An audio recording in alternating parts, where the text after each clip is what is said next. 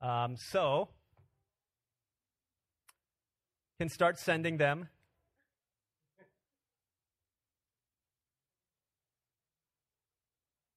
Hashtag? No, you don't need the hashtag. No, we're not. There's not Twitter. And this is going to be recorded, okay, for the sake of those who are not here. I think some people went to PAC, but that's okay. All right. Okay. Are there any questions offhand from here, from the Pastor Dave? You can come sit up on that stool. This is how all the cool people at our church sit. So, all right. All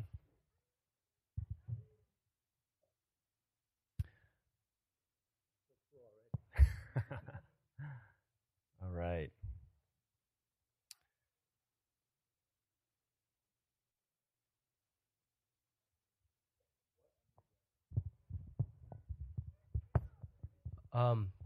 I had a very interesting undergrad experience. I had a lot of AP credits, so I came in as a sophomore to college, but I ended up taking 5 years to graduate because I couldn't make up my mind what I wanted to be. So I started in chemistry, and I journeyed all the way through engineering, business school, biochemistry. I had 6 different majors during my 5 years of undergrad. I finished with microbiology and genetics as my degree. So before I entered ministry, I was pursuing a PhD in genetic engineering as an extension of that undergrad study.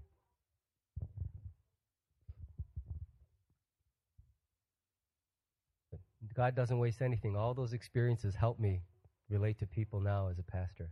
So nothing is wasted. Yeah. Okay, first question. What advice would you give to a college student, i.e., if you were in college again, what is one or two things you wish you would have known? Oh, there's so many. One is to acknowledge that when you're in college, you're not in the real world. You have a very weird situation where you're living in a small village with all your friends, and you have so much disposable time. And so the way that you make friends, it's so easy because everybody lives within like 5 minutes of each other on a campus. That's if it's not you guys. If you go to commuter school, it's a little different. I went to University of Illinois, where everyone could get to each other within 5 to 10 minutes, and a heavy day was if you have like 3 classes. So I mean, think about that for a second. When else in your life are you going to be groaning over 3 hours commitment a day? And so you have so much time. You can build wonderful friendships. Do that. Take absolute advantage. But remember that as soon as you graduate, it's not going to be so easy to maintain your friendships. It's going to be harder to schedule. You're going to have to be more intentional. People will move far away. And so one of the things I really encourage in the level of friendship is to know that as soon as you graduate, life will change dramatically. The rules will change and all of that. The same will go with your spiritual life. So much of college spirituality is externally driven. There's usually a campus ministry or church, and people are always chasing after you, discipling you. When I was in college, discipleship wasn't discipleship. It was a mature Christian chasing and pestering an immature Christian to keep staying at it. To me, that's not discipleship. That's like life support or CPR. Remember that when you're in college age, so much of your faith journey is driven by the insistence of others, by people setting rules and creating programs that drive you towards Jesus. But as soon as you graduate, there's going to be this weird feeling of like being out on your own. And you can get away with not showing up to small group or house church for months, and people will call you, but it's all up to you. And so as a result of that, you're going to have to find a way to walk with Jesus from your own heart, rather than depending on somebody else to always need to push you from behind. The last thing, it's kind of weird. I don't know what Pastor DL teaches about this stuff, so I could be getting in trouble here. But I think it's really important to be on the lookout for a life mate during college and the years shortly thereafter. Okay? Yeah. And here's what I mean by that. You can't really act on it much when you're in college because you're just not really ready to make life commitments yet. But I've discovered that the biggest part of getting married is being decisive when you're younger. Here's what I mean by that. A lot of people, God leads somebody to them. They could make a life together, but they just kind of wait. They hold out forever going, I'm waiting for like this perfect person. And then years go by, and then more years go by, and what happens at the end is their options diminish more and more and more. Now, I believe that God does lead us to someone, but I'm not of the belief that there's just this one person ordained for you and you're finding a needle in the haystack. It's more about the journey of discovering, how do I share my life with somebody else? And that's why I don't mean being hasty, but being decisive. When I married my wife, there were a few lingering doubts on non-essential issues. Small personality, not like faith and life value issues, but small things. And there was a part of me that said, maybe I should hold out for somebody who's 100% compatible. But instead we said, I really believe we're called to each other. The big, big important things line up perfectly. Let's just marry each other and make a life. And we have made the best of it, and it has been an amazing, amazing journey for us. And so I'm encouraging you not to put off until you're like 35, and then after you've made this huge career, you're like, oh, now I should maybe not be alone. If you start thinking and praying then, it may often be a great, great challenge. And part of the thing about when you're waiting till too long in life is the longer you spend single, the more you become most comfortable with your favorite person, you. You get very set in your ways. It's very hard to open up the necessary space in your heart to actually share with another human being. And marriage is a huge act of selflessness. And the older you get, the more like you just realize, I like things the way I like things. I don't want someone coming and messing with my mojo. And so I find that the biggest challenge for our 35-plus folks who are single is that it's really hard for them to accommodate another life because their heart is in some way shrinking. So this is difficult for me to say because I don't want to give you the message that what you hear from me is, just roll the dice, take a gamble. That is not what I'm saying to you, right, at all. But what I'm saying is don't put off these important things until after you've made all the money and got the career established. Don't then suddenly look around and go, now let me complete my life with a mate. So much of those early formative years are meant to be shared in hardship with your life's mate, learning to struggle through the early years rather than going, now I made my millions, let me go get me a woman. You'll never know if she wants your millions or she wants you. You got to struggle together. You got to grow together. You got to serve each other, make sacrifices together, grow in the Lord together. And we do that very well when we're younger. So I'm in this huge campaign at my church to push for younger marriage ages down to like the mid to late 20s rather than the mid to late 30s. Because I think those people learn so much more about themselves and about the Lord walking through those early years together rather than coming as finished products into something. Yes. No. I learned through a lot of mistakes that you can only give your heart away so many times before it's really challenging to know where your own heart is. I don't recommend this. I don't teach my children to date casually, but I dated casually, meaning having a girlfriend wasn't like this life event for me. It was just not being alone. Some small person is trying to get in. There she is. Come on. I knew it was a little. Yeah. So, she wasn't my first girlfriend, but she's the only person I've loved ever at this depth. And that was the great thing was for me, when I met her, it was as if I finally understood what I was supposed to feel like when I found her. I knew with my wife within, I'd say, a week of our beginning our courtship that this was the girl I was going to marry. I didn't tell her that because that's a good way to scare off a woman. But I just knew in my gut that she was the one. And I was the first one to tell her I loved her. And I told her 4 months into the relationship, and here's what she literally said to me. That's nice. She wasn't ready yet. But that's okay, because I wasn't waiting till it could be reciprocated. I just needed to let her know where I stood and how I felt. And she caught up to me later. She's a little slower than me, so she caught up to me later. But we have an amazing marriage. Most rewarding relationship of my earthly life has been my marriage. So good, I can't wait for my kids to grow up and leave the house so we could just be us two again. You had a second question?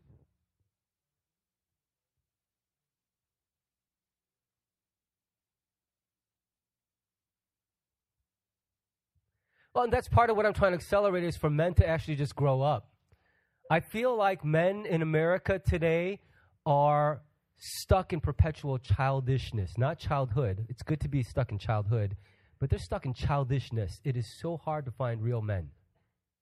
Even the ones with full facial hair aren't always real men. This one is. But just because you can grow a beard don't make you a man. And I'm frustrated with the level of maturity among my brothers in the church.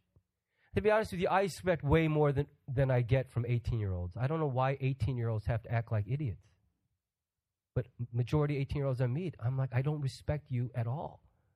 I can't find something in you that I latch onto that makes me feel like there's a fellow man. It's more like I got to take care of you. I don't feel like I have a fellow man staring at me. And I feel like by 18, those kind of character traits should start to be developed.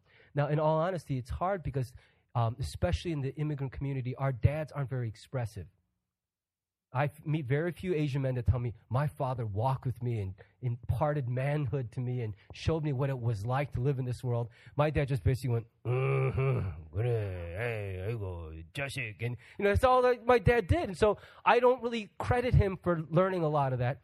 And so I get why sometimes it's that way for us.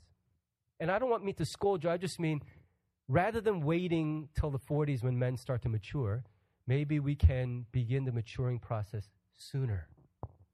And I think a relationship is a great context in which men actually grow up. A woman can really help you mature as a person if you're ready for it. Yes. Well, yeah, one person I discipled, and this person, I was convinced beyond all doubt that they were called to and embrace singleness as a gift. Okay?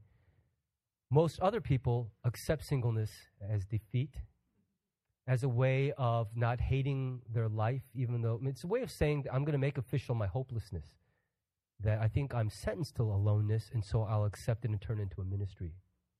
And the way I know that is as I cross-examine, what I find is even though they say they have the calling to get to singleness, they don't have the gift for it. They don't seem to welcome and cherish it as the means by which they can do more for the Lord. It feels more like a futile acceptance. And I don't think that's at all to do with the calling for it. And you have to understand a call to singleness is also a call to celibacy with joy. I have only met one person that I believe had the gift of celibacy with joy. Everybody else wants to get it on. Sorry, that's just the way life is. And we live in a hypersexualized culture. You can't afford to pretend something is true of you that's not, because you will fall and bring a lot of people with you if you're irresponsible in identifying that you have some gift of singleness. And I've met thousands of people. For me to say at age 45, I've only known one person with a call to singleness should explain to you just how rare a thing that really is. Okay? And it's a deviation from God's general design for human experience. He made man for woman and woman for man. That's the default setting for most lives. Okay? Yeah. There's a question that came. What inspired you to become a pastor? Wow, that's a great question. I don't know I think maybe I can trace it mostly back to the Urbana Mission Conference. Just before I graduated, I went to an Urbana Mission Conference. I thought I was going to be a missionary at one point, but I remember singing this hymn with 20,000 other people in the same stadium where I watched basketball games. And something just started shaking my heart. And I made this promise to the Lord that I would give my life to somehow serving him. I didn't share the story already, did I? And then I forgot about it. You know how you sometimes write checks to the Lord and you forget? And I went off to grad school after college, and the project I was working on was at the Centers for Disease Control right next door to Emory. We were developing a vaccine for traveler's diarrhea, Montezuma's Revenge, where you can go to any country, eat eat any drink any water right out of the tap, eat any fruit from the vendors on the street, and nothing. You would never get sick. That was going to be awesome, man. And so, like I said to the Lord, this is my way of forwarding missions. Thousands of missionaries and generations to come will eat whatever they want and not have diarrhea. And that's my contribution to the Great Commission. And the Lord said, nice try, but that's not really what you meant when you said those things to me at the Urbana conference. It was meant to be a much more direct involvement. So what I felt God was saying to me after I completed my first year of study in the doctoral program, I was rocking it, guys. I mean, it wasn't like I was in despair. I was doing so well. I had built a brand new house in suburban Atlanta. I had a new car. I had a great girlfriend. I found an awesome church. I was a leader there. Nothing was wrong in my life. But then something was wrong because I just kept feeling like I was living some other's life as an imposter. And I couldn't understand why I didn't feel good about this awesome life. So I began praying and questioning, and the Lord said, I can find 1,000 guys who will take your place at Emory. 1,000 guys who would kill to be accepted into the program you're in. This traveler's diarrhea vaccine will get made with or without you. I can't find as many guys who will say yes to a calling of ministry. You once said yes, I'm cashing that check. I think there's maybe 1% of people on this earth who would joyfully say yes to a vocational career in ministry. And if you even have inklings in that direction, that's almost as good as a calling because so few are the ones who would even entertain the thought. And so I heard that. I couldn't shake it, and I went to seminary thinking maybe I'll go and begin the studies. And here's where the bridge got burned. I asked my advisor in grad school, can I take a year's leave of absence to try studying theology? And if it doesn't work out, I'm going to come back to grad school. And she dropped about 6 F-bombs and said, I took a huge risk accepting you. I mean, I did okay in undergrad, but not that great. I beat out 600 other applicants from Ivy League schools to get one of the 4 spots in this program. It was a miracle. And she goes, it was a gamble. We took a long shot on you. Now that you're finally getting good at what you do, you're going to leave the program for a year. It's very unprofessional. She really swore a lot for a lady. And she goes, here's what I think of your stinking leave of absence. I'm cleaning up her language. But she basically said, don't you ever show your face to me again. You're gone. And that was God's way of saying, when you put your hand to the plow, don't look back. I was such a coward. I was like, if it doesn't work out, who does that with a ministry calling, right? But that was what I tried. Are you getting the theme here? I'm a very bad Christian who became a pastor. and so I got kicked out of the program, and I ended up, the program paid me $35,000 a year to be in school. And so now I had a mortgage, I had car payments, I had no income. So I went hat in hand to my older brother at church and asked him to give me a job as a janitor in his company. And so for the last 3 months I was in Atlanta, I was a janitor. And when you work as a janitor for a Korean employer, they don't really give you the gear. He gave me a roll of paper towels and a bottle of Windex. And I was washing the urinals without gloves, just wiping with the paper towels, gagging every night. Women's bathroom was more horrific than the men's. I just don't even, it was just not a good, but it was a great way for God to shape my character before that. And then each step of the way, I just felt like, wow, Lord, I'm finding joy in what I do. I'm not dreading this, but Pastor Dale and I, when we talk about, we can't believe we get to do this for our jobs. The rest of you sad sacks who have to go and sit in a cube and do Excel spreadsheets, my goodness. It just makes me want to croak. Some of you love it. Praise God for people like you. But I can't believe my good fortune that this is my job. And I know he feels the same way. And that's another great way to know, is you can't wait to start. Ministry or not, may all of you feel that way about the work you do with your life, because you get one shot at this, one time on this planet. Why would you spend it doing something you hate to get money you don't need? Here's what do you say to someone who feels hopeless, like the sister in your church who committed suicide? Mm-hmm. Yeah, I mean, the one thing I will say to somebody who's hopeless is that for many, this world just may really be too much. And that's one of the things we had to really confront in the counseling was the reason she was so hopeless was not because she was weak, but because she felt everything in a way that most of us are numb. she would hear about 40,000 kids dying every day of hunger, and I would just go, wow, that's really sad. I feel it, but I don't feel it the way she does. She was like somebody with no skin. Everything that touched her hurt. And one of the things we just had to accept was God gave you that heart of total sensitivity. There's no filter or buffer for you. And it may be that this world will have the better of you. It will defeat you and overwhelm you. But that's why our greatest hope is not placed only on here. This earth story is not the whole story. And so for a person who's hopeless, I say, we will yet hold out in hope that God will show up in the 11th hour and will do something amazing, even in this life. But I want you to know that the great news of the gospel is that if this life holds nothing of redeeming value at the end, still our hope is that there is a life to come that is filled with hope that will be fully justified. I begin there because if you don't, then you're going to always hold out this false promise that it's going to get better. And I've actually walked with people from this earthly life didn't get any better. It just didn't. It got harder and harder and harder, but God became more and more and more to them. And their hope in eternity just kept growing as their hope in this life faded.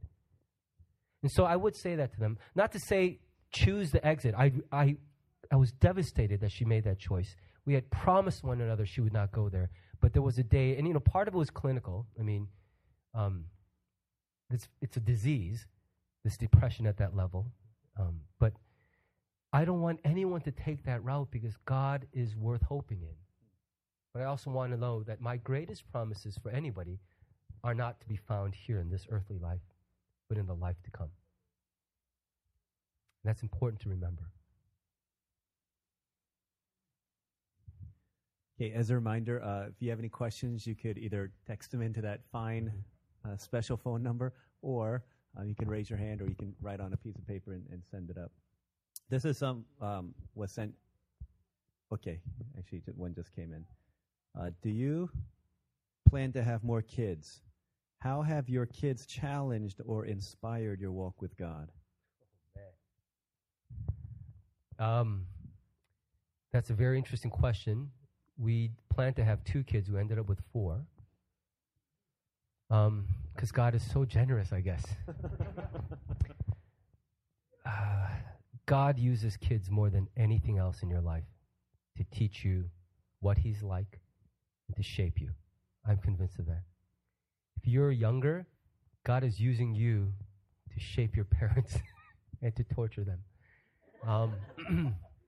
You're not so easy to raise. And some of you are harder than the average to raise, and your parents are becoming quite strong because of you. I think God uses children to teach us unselfishness. Really, because what's in it for you raising a kid? Where's the payoff? Who does this? Who brings home a creature that needs 24/7 care? You have to wipe feces off their soiled buttocks. You got to feed them in the middle of the stinking night. You got to watch out for them, bind their wounds, force them to eat food they don't want to eat, make them study in ways that is good for their future. Who wants that? What kind of life is that? What motivates anyone to do that? It's love. Love begets life. And so we procreate sometimes without knowing any better. And how many moms and dads looked at us and said, why do we do this? But God is using those children to cure us of selfishness in a big way. So at our church, people ask me quite often, how many kids should we have? And the answer I always give back is N+1. N is the number you think is the maximum you and your spouse can handle, and add 1 to it. Because when you're at the max for you, that's as much as you could do in your own strength, in your own finances, in your own everything. We can handle this. Well, then you won't grow through those kids as much. But when you add the 1, you're now in the realm of God help us or we're dead. Children will teach you to pray. Because honestly, with 4, I was like, I grew up in a family of 2. I couldn't conceive a family bigger than 4 people. In my mind, there was no category to accept it. And then I had 4. I'm like, this is so overwhelming. But then in a way, it's all starting to make sense. And I was driven to pray because I could not give the adequate one-on-one attention and discipleship I wanted to all 4 of my kids until I started to pray. And then I started to be able to do it. And so I've given that advice to so many people, and it's amazing. They'll say, "You're insane. All right, my N is 0 then." Like, you cheater. You know it's not 0. And now what's happening is our families are growing. And the average family size is 3 kids at our church. We have several with 4, several with 5 kids. Some people are contemplating a 6th kid. Now, I'm not suggesting be reckless and irresponsible, but I am saying this. Don't stop having kids because you like the control and the comfort of your life. That's not a good reason to just stop having kids. If you're that comfortable and that controlled, something is not right with your life. Are we going to have more kids? It would be I have to name the kid Jesus if I had another kid, because it would be an immaculate, miraculous conception right now. But I will say this, we have talked very seriously about adopting. And because my wife and I no longer look wistfully upon the diaper changing, sleepless night years of our life, we would adopt probably a sibling pair, maybe between 9 and 11 years old, because we find out those are the kids most difficult to place into adoption. Nobody wants older kids who are coming as a package deal, but we would. And we've prayed and felt very called, if we adopt from the African American community rather than from the Asian. Yeah.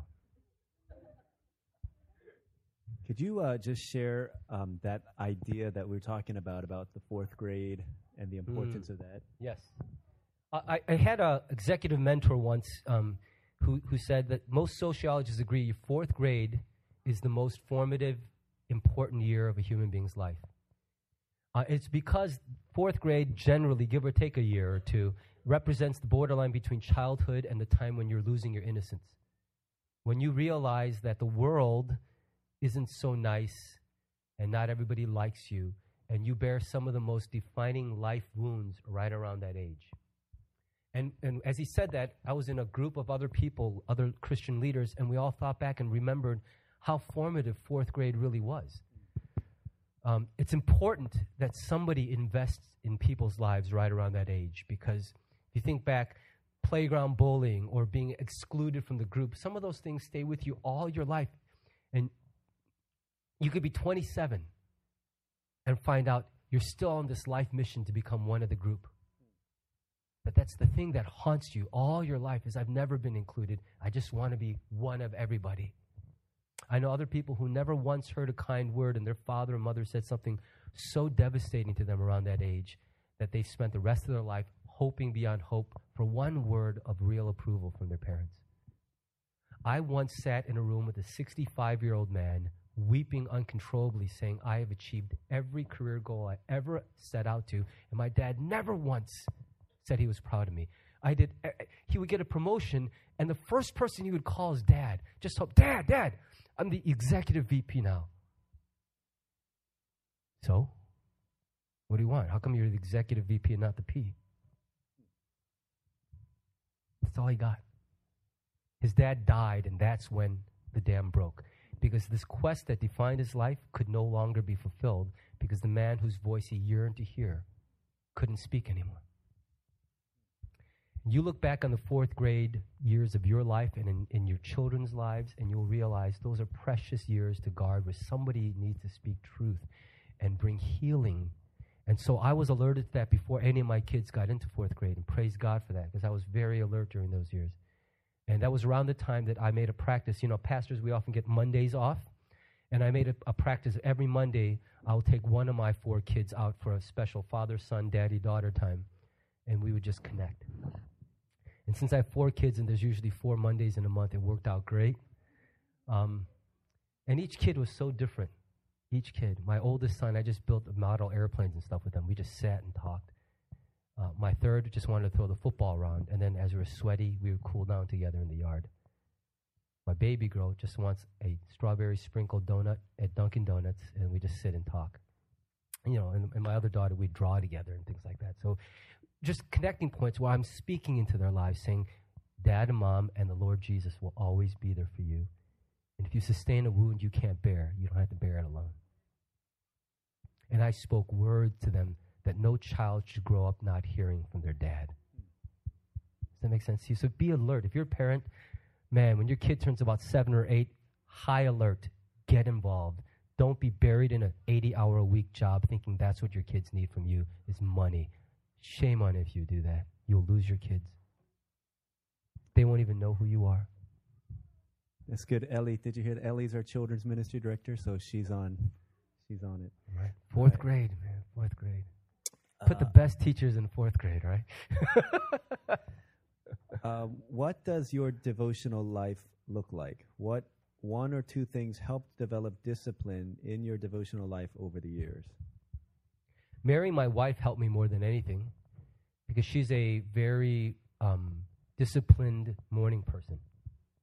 So unnatural and sick to me when I meet morning people. I'm a night owl. So it's not unusual for me to be up past 2 a.m. doing stuff, working. But my wife wakes up at the butt crack of dawn every day. It's really weird. She doesn't need a clock. It's like she's some kind of strange creature. She pops up awake. And I'm a very light sleeper, so when she wakes up, when the kids wake up, I can't help it. I just wake up too. And the early morning hours are some of the most valuable hours of the day. It doesn't come naturally to me. How many of you are like me? Just early morning is sickening. Yeah. But you know what, though? Even if that's not your nature, I will bet you it's in those hours that God would meet you. And here's the thing why the early morning matters so much, because nothing has happened yet to absorb your mind. The brain is a computer, and if you start feeding it cycles, it'll turn all day long. And once you get started, there's so many things that demand from you that you can't really find any hour to sit and just be still. You could be at the coffee shop, but you're like jittery because like I just got to hurry up with my QT so I can get back to the stuff I've got to do. Pick up my kids from gymnastics, and you're on a rush. But in the early morning, there's just quiet, space, peace. And that's a wonderful time to calibrate your heart and say, all right, Lord, I'm getting ready for the day. The other thing was watching a movie about Jesus. It was an ABC or CBS produced movie, but the actor they chose for Jesus was exactly the face I always pictured in my brain for what Jesus' face looked like. And after seeing that movie, here's what started happening for me. I would wake up in the morning and I would see that actor's face like he was just sitting at the foot of my bed. And here I have this kind of vivid imagination. Here's what I pictured in the mornings for like a month after seeing that movie. Jesus is sitting on the bed going, oh, you're awake finally. Hey, get up, wash your face. Let's spend a little time. There's a lot of stuff that's going to happen today. I've got great plans for you. Let's have our briefing. Let's sit for a while. I pictured this invitation from the face of Jesus, and that completely changed for me what I thought devotions were about.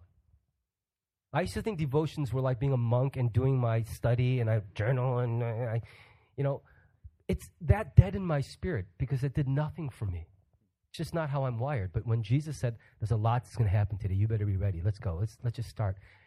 I'm a military buff, so when he phrased it as a mission briefing for the day, I was all in. I was like, that's just awesome. I don't want this day to whip me. And so I would begin just sitting, listening. And that's another thing is I listen far more than I talked. That's my prayer life today.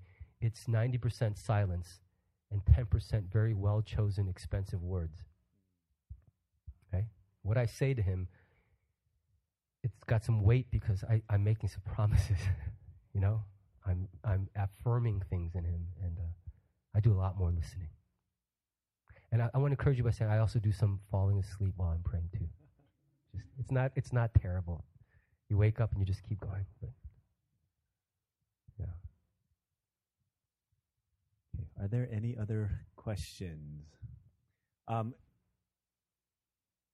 asked that question, then one kind of to undercut that.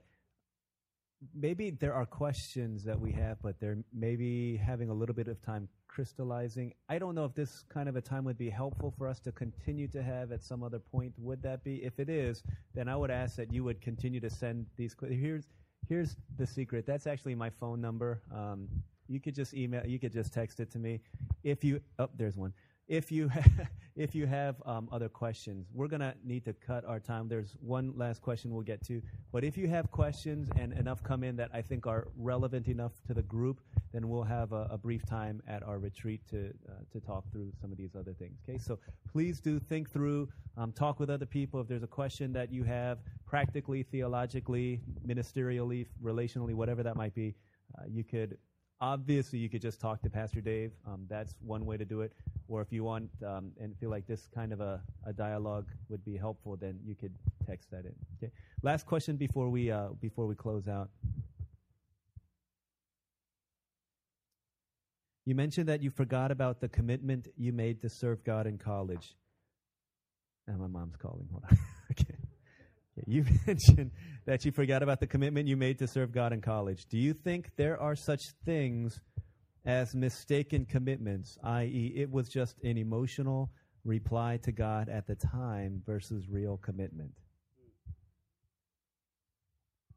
Yeah, I don't really buy it. I don't think there are mistaken commitments. I think there are, unless you're just really not very bright. You know when you're feeling something, don't you? Right? I mean, it's not like I think something's happened. You know when you have a thought or a feeling or an intention. Let's not suddenly become stupid in the rearview mirror, but so smart in the moment, right? Right now you're wide awake. Most of you. You're listening and you're acknowledging the words and something may be happening in your life.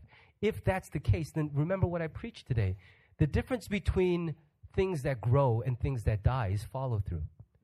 I don't think there are mistaken commitments. I just think there are commitments that die on the vine because we never do anything when it's fresh to follow through. Some God said, yeah, I remember that one time in high school when you said that. Man, was that a real moment.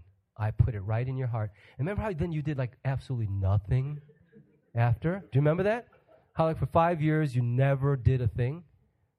Now you're going to look back and go, I wonder if God actually moved. Of course he did. Of course he did. Why else would you register that as, oh, I feel something? And that's why I'm suggesting to us that if you really want to test how strong is it, how valid is it, follow through just a little bit. Do something that represents a next step. If God takes that next step as an offering and gives you another inspiration, another calling, you're on a journey then. You're on track. But if you answer it and it's a big thud, then maybe you're like, okay, at least that was a calling for today's obedience. That's not a journey for a lifetime. Does that make sense? So I think the best thing to do in general if you want to grow is every time God moves, obey. Follow through, even if it's just a baby step. And then the things that really come from God will really grow step by step. And that's what Jesus said. One who's faithful with a little will always be given more. Yeah. You know, that's how my journey to seminary started, was I called my friend and said, hey, this is a crazy thought. You want to send me the course catalog from your seminary in an application form? That was a baby step. But that course catalog arrived the same day as my graduate school course catalog.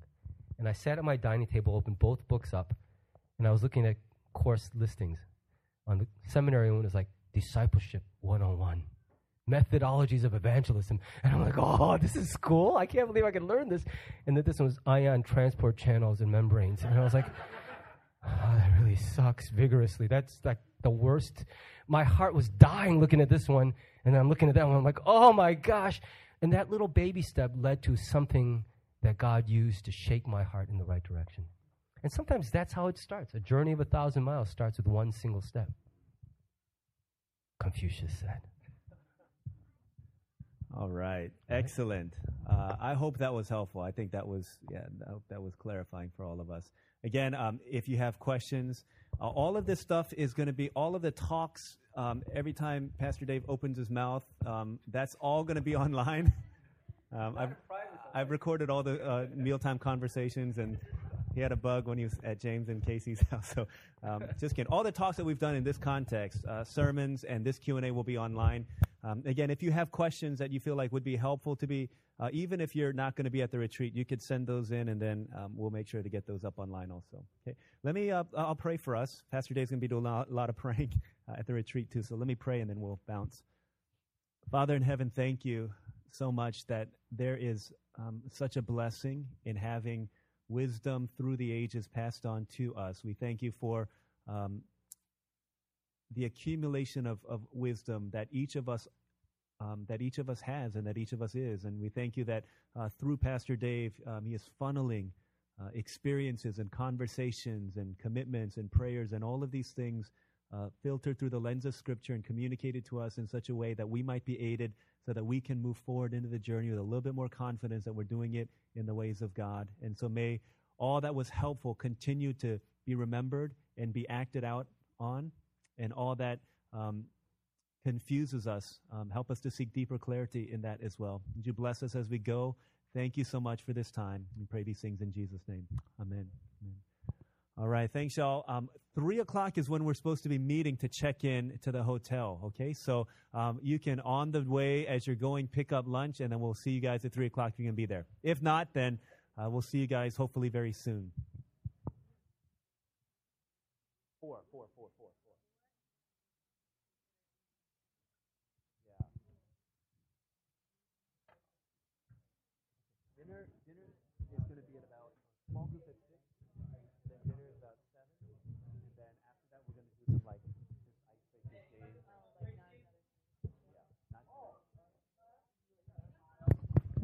You can make it by 4. Come tomorrow.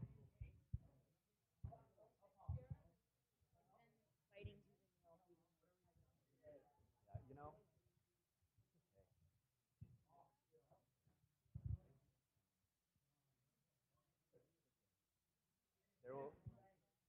There has been progress in Joe's life in a way that would have not been anticipated a year ago, in terms of him coming and people are talking to him. He doesn't come this weekend. Don't kill yourself. Don't kill him. If he does, it will be great. But if not,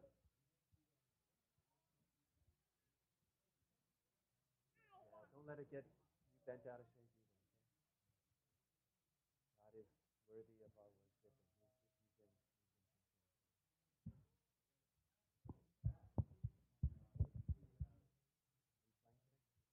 He's in control. All right.